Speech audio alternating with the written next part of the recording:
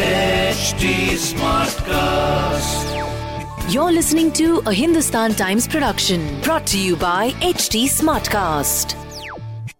Hello, these are the top news for the day. Salil Parekh, reappointed as CEO and Managing Director of Infosys till 2027, was paid a massive 71 crore as salary in fiscal 2022, a nearly 44% jump from 2020-21, when he was paid 49.7 crore, according to reports released by the company. Last week Infosys, in a regulatory stock filing, said Parekh had a strong track record of driving digital transformation for enterprises, executing business turnarounds, and managing successful acquisitions, and that his term would be extended to March 31, 2027, pending shareholders' approval.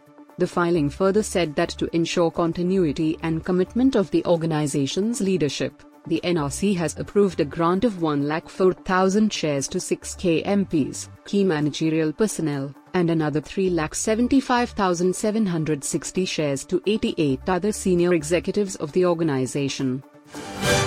Delhi Chief Minister Arvind Kejriwal has directed all sports facilities under his government to remain open for sportspersons till 10 p.m. The Aam Aadmi Party said on its official Twitter handle that the decision will allow athletes and players to practice till night.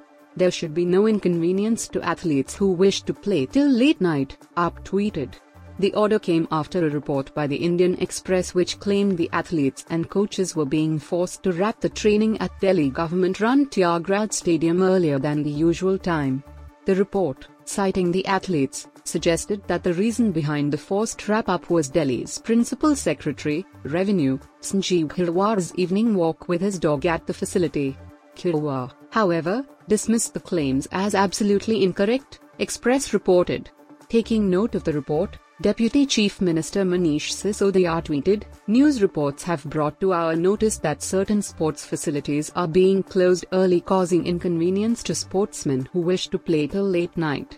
CM Arvind Kejriwal has directed that all Delhi government sports facilities to stay open for sportsmen till 10 p.m. Telangana BJP President Bandi Sanjay Kumar unleashed an attack on AIMIM chief Asaduddin Owaisi and challenged him to excavate all mosques of Telangana. If Shivlingas are found, then the Muslims will have to hand the mosques to the Hindus, and if bodies are found, Muslims can take those, the BJP leader said. If dead bodies are recovered, you, Muslims, claim it, and if Shivlinga is found, hand it over to us. I am challenging Owaisi that we will dig all mosques in state.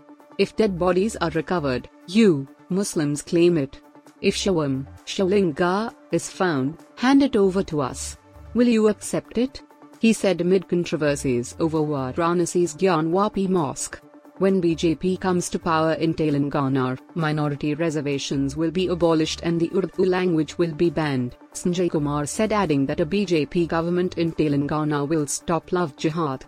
The BJP leader's statements came as he addressed the Hindu Ekta Yatra in Karimnagar on Wednesday. "Shall we keep quiet if my sisters are trapped and cheated in the name of love jihad?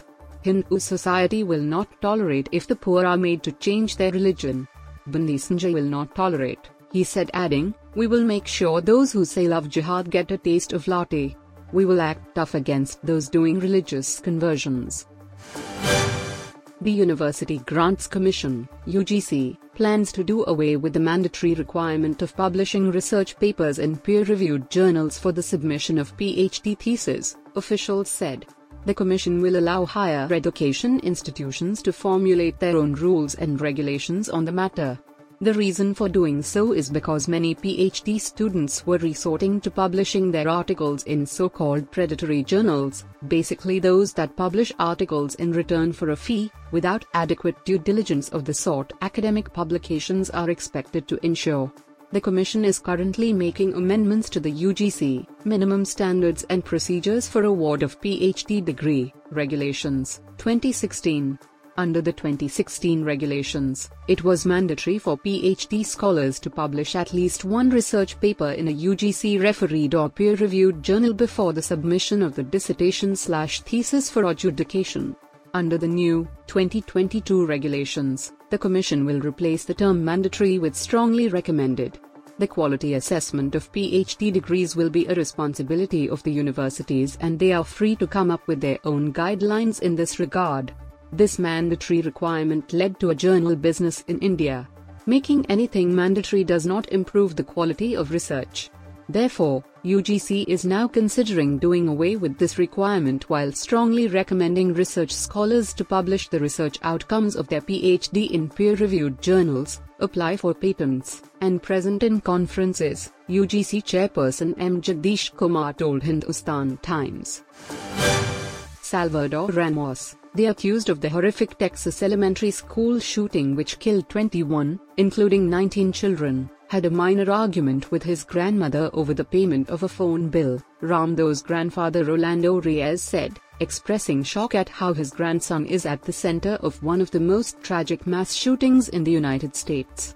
In an interview to ABC News, he said he came to know from the neighbors that Salvador Ramdo shot at his grandmother at their home in Uvalde before driving his grandparents' car to Robb Elementary School, where he opened fire. Ramos was killed by the police, while his grandmother is in the hospital, in critical condition. Rolando Reyes said he had no idea that his grandson had bought rifles. Had he known about those, he would have reported the weapons to the authorities. Ramos has been staying with his grandparents for the past few months after a fight with his mother. The morning the tragedy befell, there was no sign, only Ramdo had a minor argument with his grandmother, not a major one, Reyes insisted. Social media platforms Twitter, Reddit are rife with unfounded claims about Ramos that he was an immigrant living in the US illegally and a transgender. While all this is not true, Salvador Ramos had warned about his plans on social media in the minutes before the attack. He posted on Facebook that he was going to shoot his grandmother, and then announcing that it has already been done, he posted that he was going to shoot an elementary school. You were listening to the HT Daily News Wrap, a beta production brought to you by HT Smartcast. Please give us feedback on Instagram, Twitter, and Facebook at HT Smartcast or via email to podcasts@hindustantimes.com. Until next time. This was a Hindustan Times production brought to you by HT Smartcast. HT Smartcast.